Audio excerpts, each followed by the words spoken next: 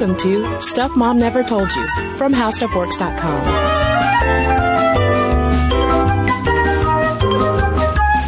Hello and welcome to the podcast. I'm Kristen. And I'm Caroline. And today on the podcast, we are celebrating Grandparents' Day, which is happening on September 7th. And we're focusing in the first half of the podcast on grandmothers, and particularly how grandmothers, at least according to one evolutionary theory, are to thank for kind of everything. That's right. Grandmothers are responsible for there being people, which makes sense, but they're also responsible for people living longer, being healthier, having bigger brains, and also eating chocolate chip cookies. That's right. Aw, my grandmother's never made me chocolate chip cookies. My grandmother, may she rest in peace, used to make me and my siblings what she called cowboy cookies, which are basically oatmeal cookies with chocolate chips in them.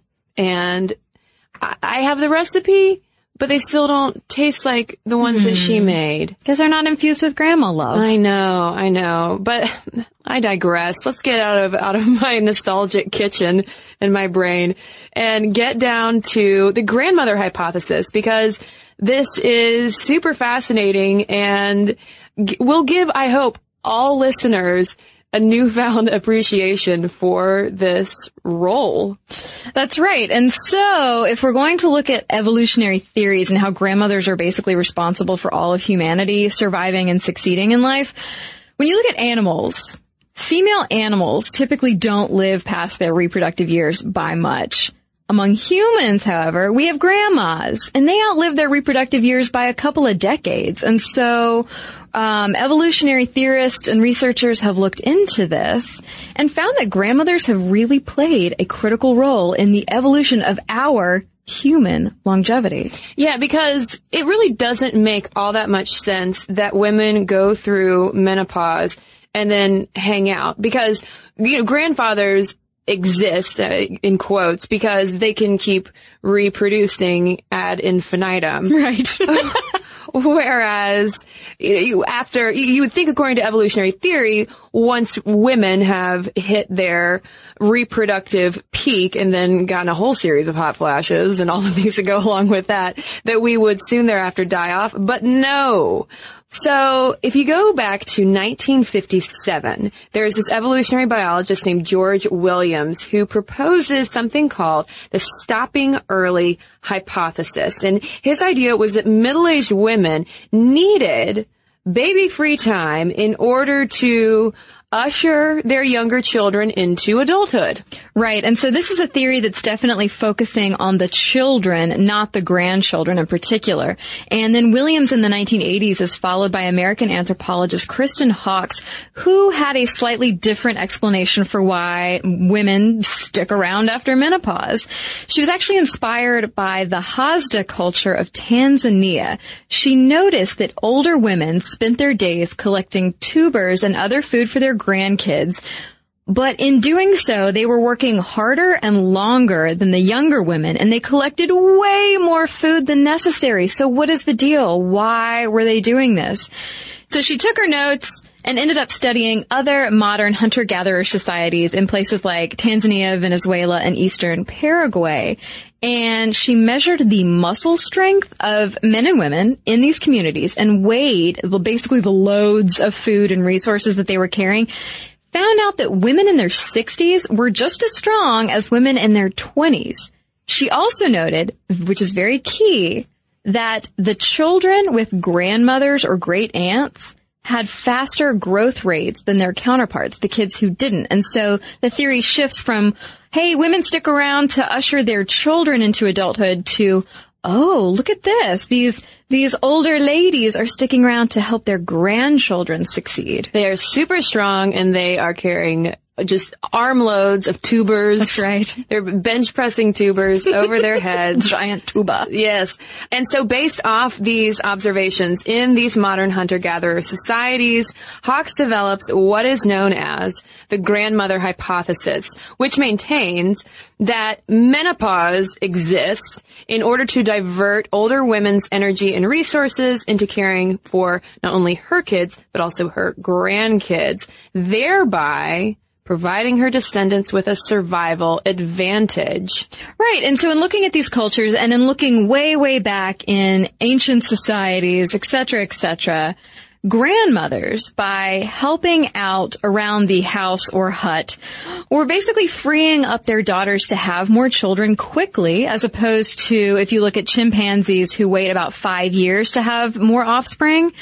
And so that means that you have the most evolutionarily fit grandmothers having the most grandchildren and therefore passing on the longevity genes. Evolution, drop the mic. And on top of passing on those longevity genes and, of course, gathering all those tubers. So many tubers. Yes.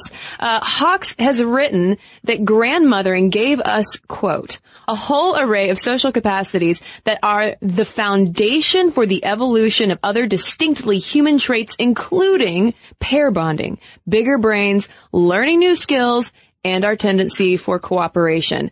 Well, thank you, grandmother. Thank you so much. That's right. I mean, so basically, if you look back at like our ape ancestors, you know, there was a point when certain apes with larger brains started going off and getting tools and using tools and going farther for resources and food. And so those big-brained grandmas had to stick around and help their big-brained grand apes, I guess. Yeah, grand apes. Grow up happy and healthy and eating all those tubers. Now, not everybody is on board with the grandmother hypothesis because that would mean that science is too easy.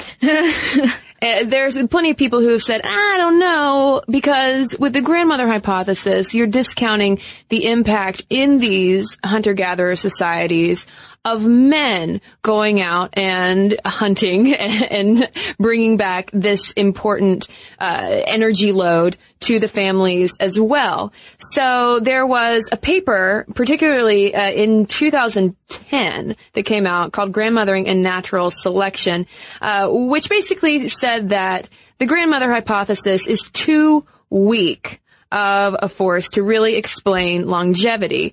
But then Hawkes went back to the drawing board and created a mathematical model to test the hypothesis.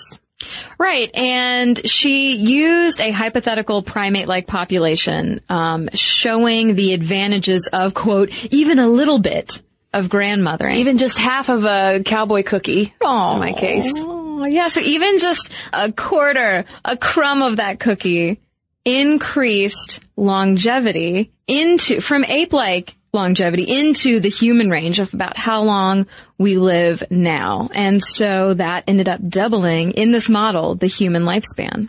Oh, and there's a fascinating side note to this theory because it also applies to whales, which are another exception in terms of species that live past menopause. And this was something uncovered by evolutionary biologist at the University of Cambridge, Rufus Johnson, who said they're the only other mammal apart from us where females have a comparable post-reproductive lifespan. What up, whales? That's right. And speaking of mathematical models, Johnson and Dr. Michael Kant at the University of Exeter developed a model to study the kinship dynamics that exist in orcas, short-finned pilot whales, and humans. We don't have fins, but we fit into this same model. And these guys found that as the post-menopausal females in all of these species aged, they actually ended up developing closer ties to infants. And so they wrote, our analysis can help explain why, of all long-lived social mammals, it is specifically among great apes and toothed whales, and I guess people too, that menopause and post-reproductive helping have evolved. Whales, they're just like us. Who knew? So while the grandmother hypothesis is certainly intriguing evolutionary food for thought, is there a modern day application to it? Gerontologist Linda Fried, who's the dean of Columbia University School of Public Health, told the New Republic that, yeah, there could be a modern-day application to this because, as she said, older adults constitute the only increasing natural resource in the entire world. So what if we symbolically, metaphorically, figuratively sent our grandmothers out collecting tubers in our modern society? Yeah, so to speak. Well, she looked at it in terms of school. Fried actually started a program that put retirees in at-risk public schools in 19 cities and found that kids who had retirees in their classrooms actually did a lot better. And maybe this is because the retirees are helping teachers or they're keeping kids in line. But significantly also for the elderly participants in this program, they actually did a lot better themselves too. They performed better on health tests, happiness tests, probably because they felt useful. I know that my dad's dad, after he retired, did not do so well anymore. He got actually really depressed because he had been the family man, the provider, the working man, had a great career. And once he retired, he just kind of felt shoved to the side. Sure. Well, and if we look more at the developing world, there have been studies finding that it's the grandmothers in particular who tend to benefit their families financially. So Fried offered the example of when older black people in South Africa first began receiving pensions from the post-apartheid government, the grandchildren who were living with grandmothers, and in particularly their granddaughters, grew taller and gained more weight, which essentially was a sign that they were getting healthier because the grandmothers were allocating more of that pension back into their households. Right, but interestingly, when it was the grandfathers who received the pensions, the grandkids did not grow at all.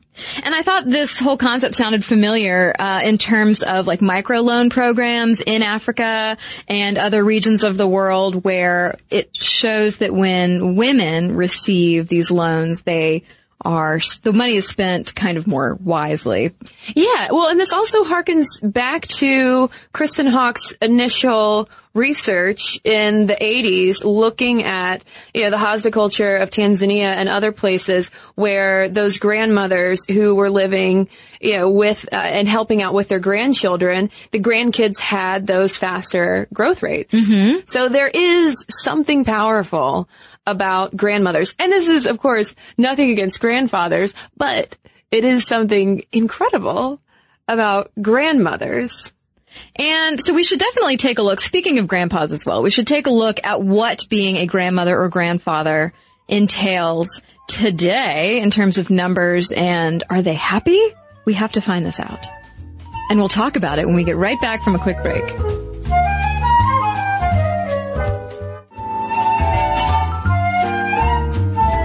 So when it comes to being a grandmother, grandfather in the U.S. in particular today, because that's where a lot of these statistics are going to come from, it's becoming more and more common for that to involve caring for your grandchildren and not just having the grandkids dropped off for a few weeks during the summer.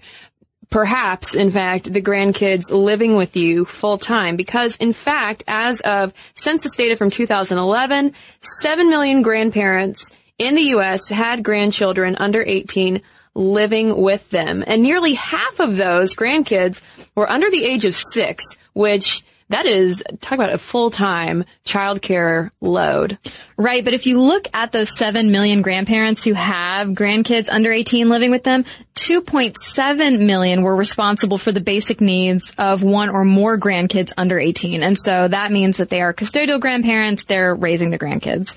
And in terms of the grandmother-grandfather split in that, you do tend to have more grandmothers, possibly because, as we know, men do tend to die at earlier ages than women, but 1.7 million of that 2.7 million we just mentioned were grandmothers, and 1 million were grandfathers. Right. And when you put these numbers in context, what they're telling us is that more grandparents are raising their grandkids in the United States. In fact, over the past 40 years, the share of U.S. children living in a grandparent's household has more than doubled, from 3% in 1970 to 7% in 2010.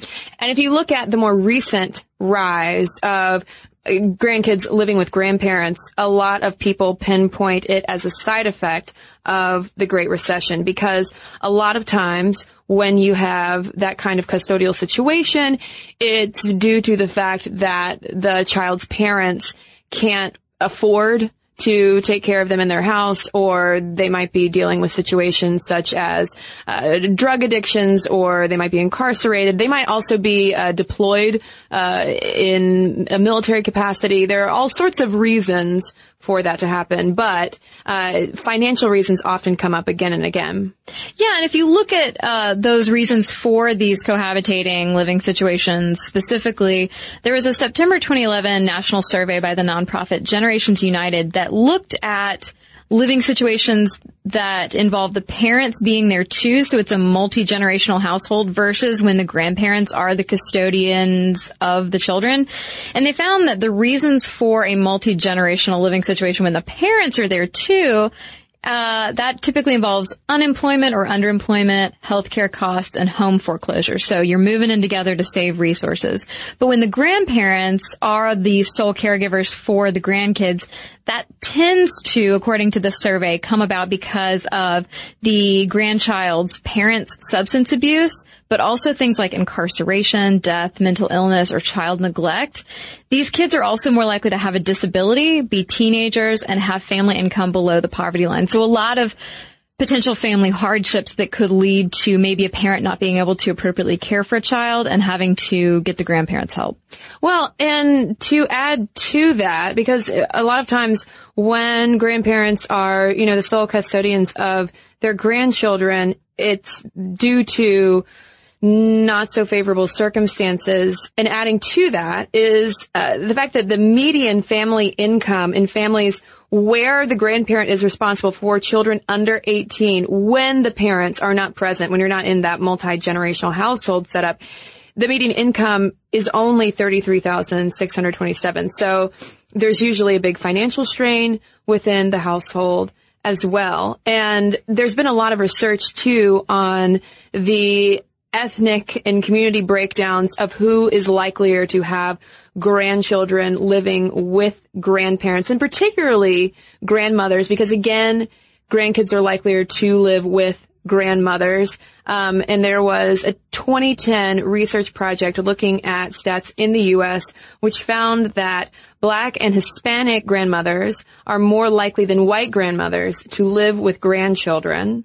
And Black grandmothers are more likely than Hispanic grandmothers to be the primary caregivers. So there's a lot of nuance, though, even in just that sentence, because grandmothers living with grandchildren could denote all sorts of things, like a grandmother not able to fully care for herself, living with her, children, or maybe it's a situation where there is someone who's incarcerated or dealing with a substance abuse problem, and so that grandmother has sole custody. Right. And as far as the effects on kids and grandparents in these custodial grandparent situations, this is coming from the National Institute of Mental Health. They found that custodial grandchildren have higher levels of emotional and behavioral problems than children in the overall U.S. population. But, I would think that, we just talked about a lot of the scary reasons that a grandchild could live with a grandparent. And so, I don't know the correlation and causation relationship here exactly, but it seems like if you've had something terrible happen in your family that has led you to live with a grandparent, instead of just like, oh, I want in-state tuition at college. So, things. I want cowboy cookies every day. Right. So it seems like these kids might have emotional turmoil in their lives regardless, just because of the difficult circumstances that led to the living situation. Yeah, they probably didn't go there by choice. And Gregory C. Smith from Kent State University is someone who's looked into this, and he found that when it comes to the grandmother-grandchild relationship, boys do tend to present many more difficulties than girls. And he thinks that might be because boys are likelier to have externalizing behavior problems. So, it's sort of self-explanatory. Their emotional and behavioral difficulties are expressed outwardly in the form of acting up or talking back or not being nice to your grandma. Exactly. And so she'll probably withhold the cookies. Whereas with girls, Smith says that they're likelier to have internalizing problems where they channel those difficulties into anxiety, fear, depression. So it's the other side of the same coin, really. And also when it comes to younger children between ages 2 and 6, Laura Pittman, who's a researcher at Northern Illinois University, found that they did lag behind their peers in developing academic skills. Right, but they found that for preschoolers in particular, having a caring adult who attends to their needs can help avert problem behaviors in addition to anxiety and depression. And that makes sense. Yeah, and I mean, we also have to give credit to these custodial grandparents too, who, according to that 2010 research project I mentioned a minute ago, which found that, in particular, African American grandparents are likelier to impart religious and spiritual beliefs and also discuss what they term uncomfortable issues, such as drugs, peer pressure, sex with their grandchildren. In other words, to help them navigate through daily challenges. And they were also likelier to report that they spend money on their grandchildren to help with everyday living expenses. So in other words, they're doing everything that they can to help these kids. Right. And that can lead to a lot of strain on these custodial grandparents. I mean, there are so many good things about having a close relationship with your grandparent,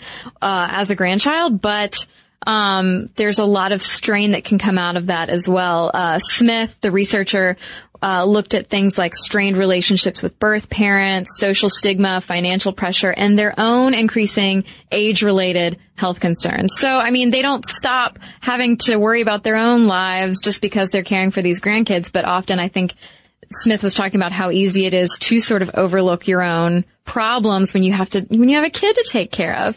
And Smith also talked about studies showing that a caregiver, in this case a grandparent, and even moderate distress can have an impact on a child's adjustment. So a kid who might already be having emotional problems, behavior problems, if grandma is super stressed out about your issues, that's going to make yours even worse. So there's like a spiral of bad, negative things that can happen. Well, and there was an article in the Chicago Tribune not too long about the health impacts on these full-time, grandparents parenting their grandchildren, and talked about how they tend to have higher rates of depression, higher rates of higher blood pressure, and other health issues that come up simply because they are so focused on being a caregiver. They aren't necessarily taking as good of care of themselves as they might need to.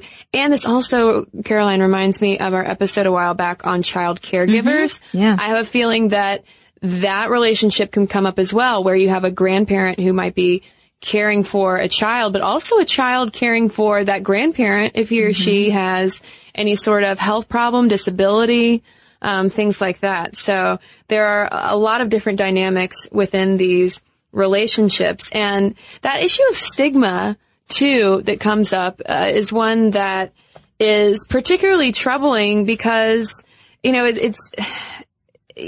tend to, grandparents tend to hold this laudable position in our society. They're very revered, or hopefully we would hope that they are revered. But it seems like, at least in the U.S., if a child is living full-time with a grandparent, it's not frowned upon, is not the right word, but it's like a signal that, something's not exactly as it should be. Right. Rather than, I don't know, maybe providing more resources to those grandparents and grandchildren. Well, yeah, and I mean, we'll get more into this in a second, but I mean, it's just not in our culture anymore to have multi-generational households, to have grandparents living with us. I think that is changing a little bit because of things like the Great Recession a couple of years ago. I think more people are culturally starting to have those multi-generational households that aren't coming from a place of just like, I can't take care of my children, I need to give them to my parents. But anyway, it's not all terrible. There is stigma, there are health issues to worry about and mental and emotional strain to worry about, but it's not all terrible. There was a 2007 study in the Journal of Social Issues that found that greater cohesion with grandparents actually decreased depressive symptoms, particularly among grandchildren raised in single-parent families. And that's not necessarily a cohabitating situation. That could just simply be you are a grandchild and have grandparents. But they found that it was key having those extra supports in your life.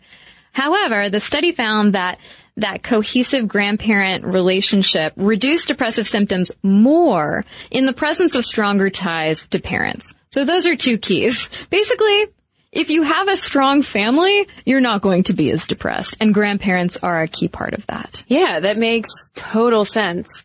And along those same lines, there was a study that came out in Children and Youth Services Review in 2009, which highlighted frequent contact, greater grandparent involvement, and better parent-grandparent relationships as being key to kids' reports on higher levels of emotional closeness to, the importance of, and respect for their closest grandparents' views. Yeah, so I mean, I would think, absolutely, if you are in a family where the elderly members of that family, the grandparents or great aunts or whoever, if they're valued, then that would make you value other people outside your family too. I feel like a lot of times elderly people in our culture are just like, meh. Yeah. Get out of the way. Get out of the way. But leave me some cookies. There is one place though that stood out in contrast to a lot of what we were reading about grandparent custodial situations in the U.S., and that is in China. And in a past podcast episode, we did talk about how, parenting models in China, obviously different from American models of parenting, but there's a lot of reverence for your elders in Chinese society. And as part of that, if you look at China, grandparents are far more ingrained in the family unit to begin with, and particularly grandmothers as child caregivers. Yeah, and this is coming from a really interesting article in The Atlantic that talked about how, according to the Shanghai Municipal Population and Family Planning Commission, 90% of Shanghai's young kids are being looked after by at least one grandparent, and half of those grandparents provide exclusive care, and this is a number that's only increasing.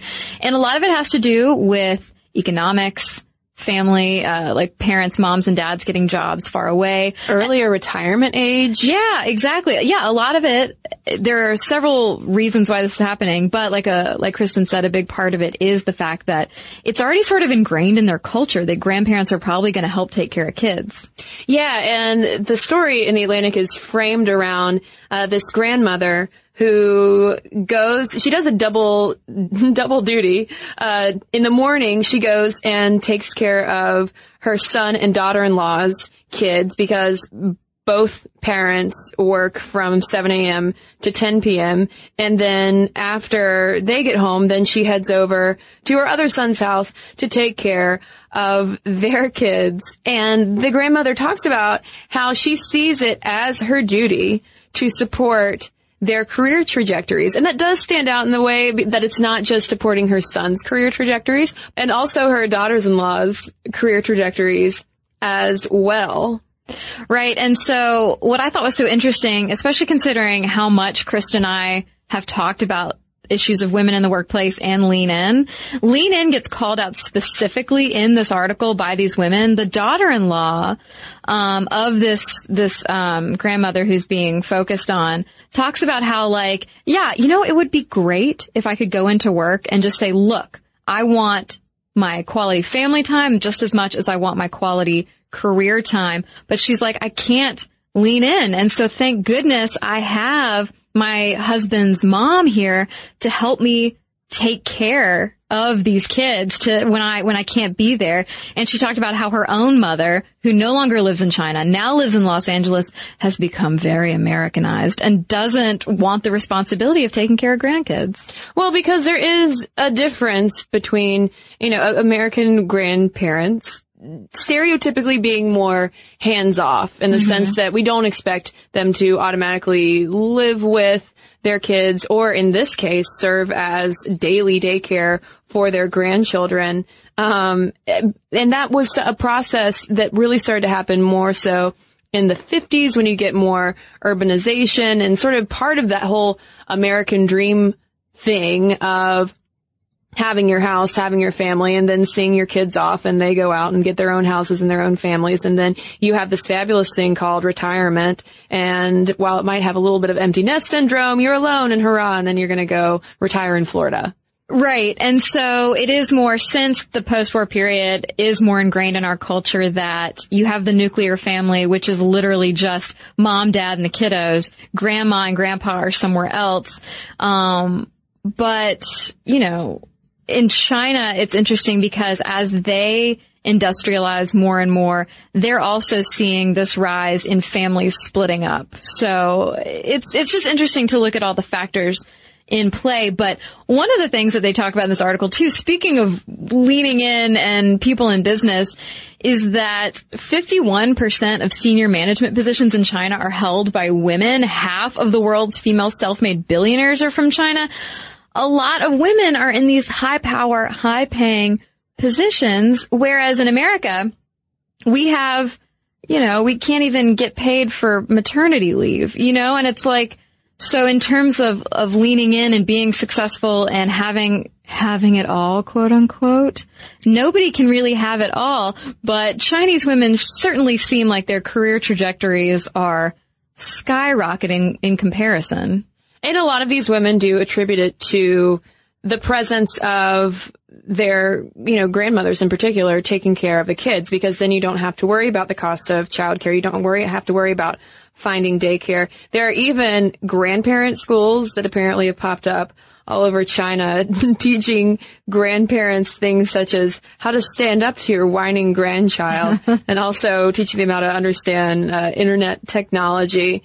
But there's still, though, this issue, I think it has to be in China and the U.S. alike, where you have this massive aging older population, but you also have all of these kids. And so it's almost at like both the bottom and top rungs of society age-wise that we have this massive need in the U.S. for affordable childcare, quality childcare, daycare, etc. And in the top, we have this ever-growing, baby boomer aging population that also, as they get older, is needing their own daycare. So that sort of ties me back, at least, to Linda Fried over at Columbia University saying, hey, you know what? Let's apply the grandmother hypothesis to modern day society. Let's link up these kids and these grandmothers, and it's potentially a win-win. Yeah.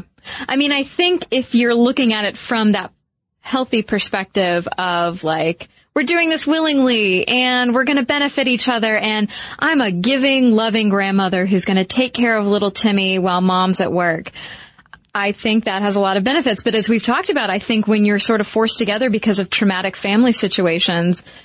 Well, and there are probably understandably situations too when grandmothers and grandfathers alike have raised their kids and they don't care to raise any more kids. Like seeing kids on their grandchildren on holidays is fine, but doing it every single day and having to be a parent again when you're a bit older, I know that's not an appealing proposition for all the grandparents out there, but I think there could still be more on a community by community basis of at least maybe more programs set up for that kind of. Totally. I love the idea of that program bringing grandparents into schools because, that one study that you talked about from 2009 showing that, kids who have close relationship with their grandparents have greater respect for their grandparents' views and opinions and existence. And so I think, and then that could be extrapolated outward to the rest of society, you know, if we're getting all lofty and everything.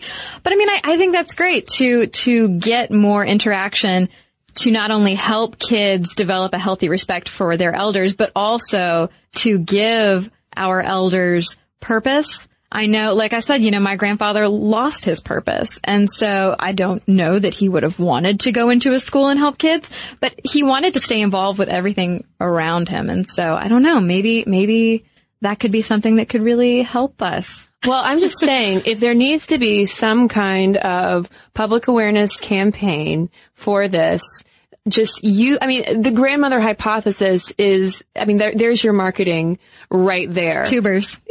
No, if you want a tagline, oh, hey kids, you like your big old brains? Thank grandma. Yeah. Done. Go play with grandma and thank her for your giant brains. The fact that you don't have to be so scared of dying at 32 because we live long. Thanks to her. That's right. Okay, that might be a little bit of too aggressive of an approach. We'll work on the language. We'll soften the message. We'll soften it. Maybe we'll add a, picture of a plate of cookies. Cookie, yeah. Too. But now we want to hear from listeners about their grandmothers, their grandparents. Do you or have you lived with a grandparent? And what is the role of the grandparent or grandparents like in your family? Let us know your thoughts. And hey, if there are any grandparents listening to us, happy Grandparents' Day. And that's right. Thanks for being awesome. And write to us too, because we'd like to hear from you as well. momstuff@howstuffworks.com is our email address. And you can also tweet us at momstuffpodcast or message us on Facebook. And we got a couple of messages to share with you right now. So we've got a couple letters here about our Science of BFFs episode, and this one is from Abby, who writes, your podcast on the science of best friendship came at a fitting time since my BFF Allison got married August 18th. I'm immensely blessed to have a lifetime best friend. We've been pals since I came into the world 27 years ago, several weeks after she was born. Our moms became friends when they were pregnant with us, and our entire families have been friends ever since, second families to each other. Our brothers have been close all their lives as well. We went to school together, grew up in the same church, were college roommates, traveled to Europe together. You get the picture. Growing up, we were regularly called by each other's names, and we had more than one of those best friend necklaces you mentioned. Allison introduced me to Stuff Mom Never Told You, and we enjoy connecting over the podcast, like your episodes on the DIY revival of craft. She has been amazingly artistic, taking after her parents, and creates for a living. Her handmade felted decor can be found at House of Moss on Etsy. Shameless plug. She married her love, Eric, this week, and to our delight, wore mine, now our, wedding dress.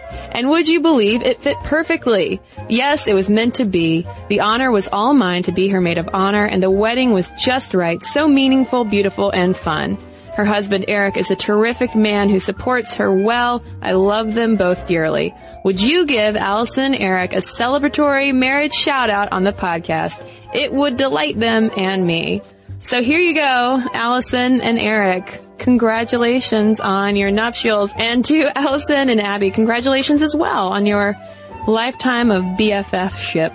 It's very sweet. That's so sweet. And they shared a wedding dress. You found your person. I know. I love that. I love friends, soulmates. They're like Adelie penguins, but friends.